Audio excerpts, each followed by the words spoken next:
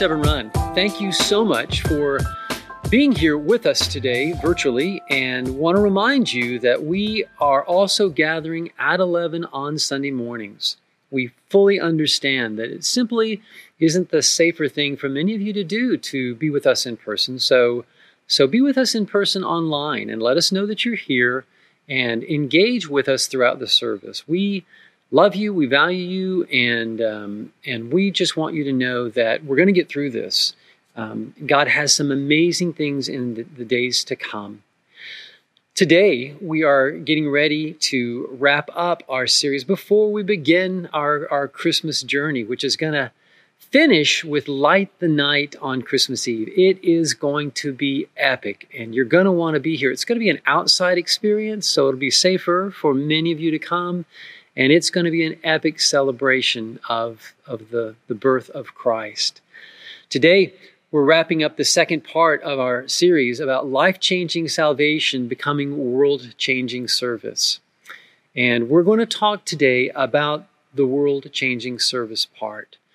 I want to remind you that in 2021, our whole goal is going to be living this call of God to serve in such a way that it reveals the salvation of love's work on the cross in Christ. And we're going to do everything that we possibly can to lead 150 new disciples into the beginning of baptism and their salvation journey that results in their own service.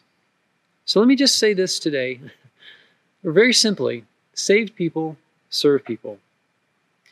And I want to tie today in with the series that we began in the fall because it's all part of the call of God. You see, the call of God is on your life. You are not forgotten. You are not on the sidelines. You're not plan B. You are not second string. You are the plan of God. And God's call is that life-changing salvation would become world-changing service through a very personal faith in Jesus Christ. Trying to describe this has been such a challenge, and to allow it to be fresh in our hearts, this salvation experience that is so much more dynamic than some transactional exchange of some purchase, or life insurance. This is new birth that results in a daily experience of awe and wonder as the growing child of God. You see, people who let God love them, let God love through them. And I want you to allow your salvation to become so much more alive and real and three-dimensional and real world and messy and engaged in the people of your path and the pain of your day. I want your salvation to grow up in the real world soil in which God has planted you. To put another way, people who let themselves be loved, let themselves become love. You'll find your peace in this world, honestly, when you find your place. When you find your place in serving, not when you get more of this world and follow its lies and its illusions, not when things become easier, circumstances, nicer, more to your liking. None of that. You never find your peace in this world. You will never find your peace anywhere in this world. But you will find your peace in your purpose. If you care about Jesus, then you care about people. If you love Jesus actively, then you're going to love people actively. If Jesus has served you in salvation, you're going to serve other people towards their salvation. And on the last night of his life, as all of eternity's plan for humanity came to fruition on the cross, on the last night after a lifetime of planning and purpose and love and service, Jesus kind of summed it all up in this one night at the Last Supper, a final meal with the 12. And in these final hours of his life, Jesus summed up the meaning and the purpose of our lives on earth. Why did he leave us? I know there's been times in my life where I've actually resented the absence of God, the perceived absence of God and the hardness of God. And why do I have to live east of Eden and outside of heaven? And why can't things be better? And why do I have to hurt? And on I go. Why, Jesus, did you leave me? Well, the reality is he didn't. And he said in Matthew chapter 28 that I will be with you to the end of the age. But if you want to be technical and say, well, I guess, he left physically. Jesus, why did you leave me here? He left me to be his love. And what this salvation means is that you and I stop searching to be loved on earth. We have found our love in Christ, in the love of God, endless as it is, and in our willingness to receive Jesus Christ as our Savior and Lord, we have found our love. So we don't have to search to be loved and search for the approval of other people anymore. We have found our love, and in being found in love, we find ourselves loving, and we find ourselves giving love. And Jesus left heaven to be love on earth. And the simple truth is, he left us to be love on earth in the exact same way. It's hard and it's painful, just like it was for him, but we are never alone and we never will be. And that's where our faith really kicks in. You see, if you're wondering what your purpose is on earth, you're here to be the love of God. And in Christ, you're perfect for his purpose. I mean, you really are perfect for God's divine purposes on earth. You may not feel that way. And in this broken world, you may have never received that message. In fact, in this broken world, you may have received 10,000 messages saying the exact opposite, pointing out how flawed you are and how imperfect you are and what you lack and what you don't have and how you're not this and how you'll never be that. But in Christ, in the world, there will always be a dying down and a leaking out. But in Christ, there will always be a coming to life and a filling up. In Christ, there will be a healing and a redemption. In Christ, you are perfect for God's purpose on earth. So step up and serve. In John 20:21, the scripture says this, again, Jesus said, peace be with you.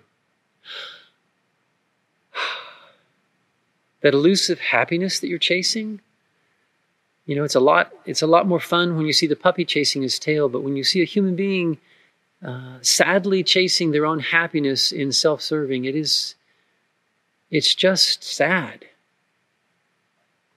But this peace that you're looking for, it's in Christ.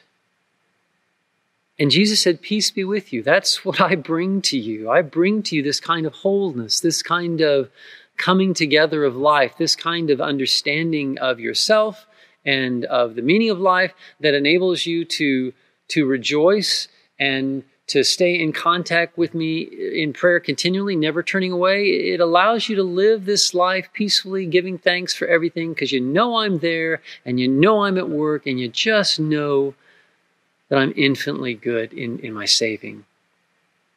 Peace be with you. As the Father has sent me, in the exact same way, with the same passion and purpose, with the same impact and effect, with the same significance, with the same audience in heaven, with the same outcome in the after judgment of heaven's reveal, with the same significance. All eyes on Jesus. All eyes now on you. As the Father has sent me, I am sending you. In John chapter 13, Jesus, of course, tells best this whole story that I'm trying to tell you of our call to serve. And the scripture says, if I can just read John chapter 13 and would encourage you to go back and read it and reflect it and remind you that Sunday is never about Sunday. Sunday is never about box checking. Sunday is never about it's never about this single moment. It's about allowing God to fill in this moment and overflow in the days to come. It's about Sunday flowing into Monday. It's not about simply learning in your head religious truths. It's about a walk with Jesus that you live and do on Monday and Tuesday when it's hard. So read this passage for yourself. In fact, read Scripture for yourself.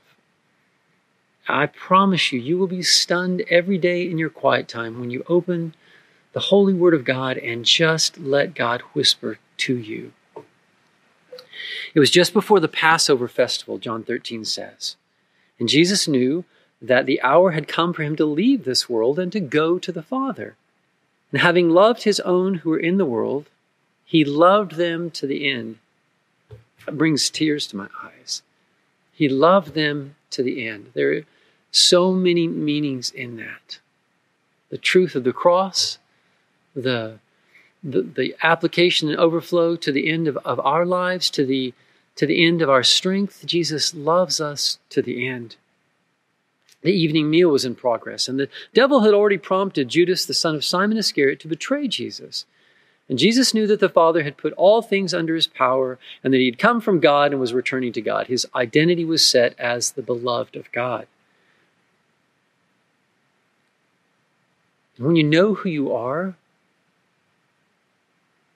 when you know what your purpose is, all the small takes on new significance. So, John 13:4, he got up from the meal, took off his outer clothing, and wrapped a towel around his waist. And after that, he poured water into a basin and began to wash his disciples' feet, drying them with the towel that was wrapped around him. This is one of the most amazing revelations in all of Scripture. And you see, the truth is that life-changing salvation always becomes world-changing service.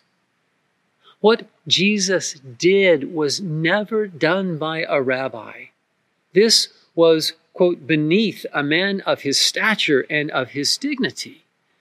And I want to remind you that people walked around in sandals on dirty roads without any sanitation whatsoever. People threw their filth out into the street and nobody ever cleaned it. Nobody ever did anything. And having walked through this broken world and through all of the muck and the dust of life on earth, these men came in with feet matching their hearts, and Jesus served them.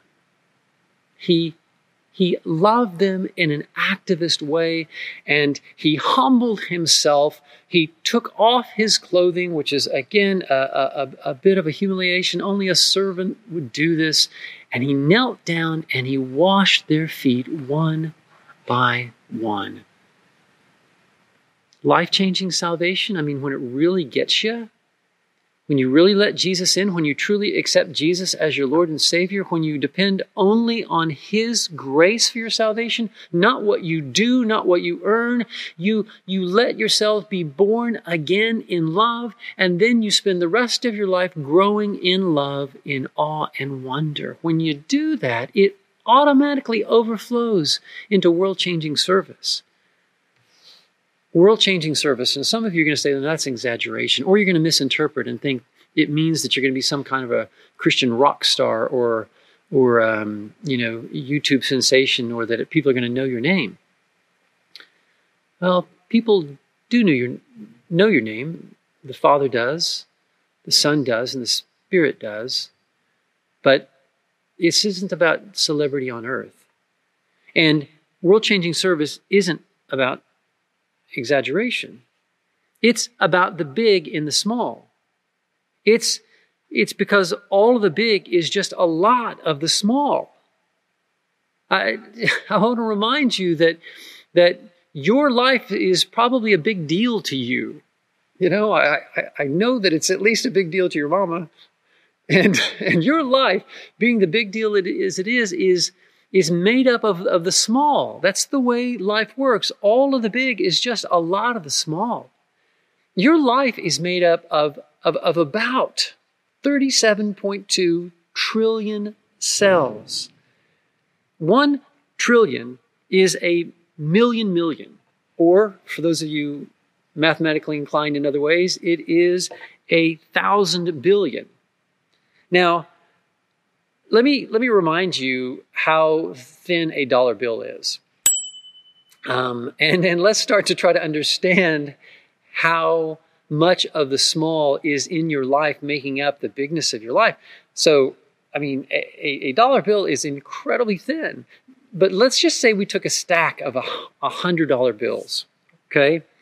And we were going to stack $1 trillion in $100 bills. Do you know how big that small, little, thin side of a dollar bill would be? 631 miles high. $1 trillion in $100 bills is 631 miles high. We're talking up into outer space. 37 trillion is 23,347 miles of, $100 bills stacked. And so if you took a dollar bill and you turned it up on its side and you put another one with it, and another one, and another one, and another one in your front yard, and you kept on it until you got as many cells as are in your body, you would essentially circle the earth. Jesus redefined greatness with a towel and a cross. Two small things in the world have become the biggest things in the world with eternal echoes and unending impact. And your service, your small acts of love and grace and kindness, they are world changing because every life is a world to that person. And when you serve, it is changing a world, that person's world. And it is the transformation of the power of God that takes the smallest word, the smallest kindness, the smallest act of service, and supernaturally empowers it to do the work of eternity, to accomplish the goal of heaven, and to bring the redemption and salvation of God into the view of another life. And John 13:12 says, when he had finished washing their feet, he put on his clothes and returned to his place. Do you understand what I've done for you? He said. You call me teacher and Lord, and rightly so, because that is who I am.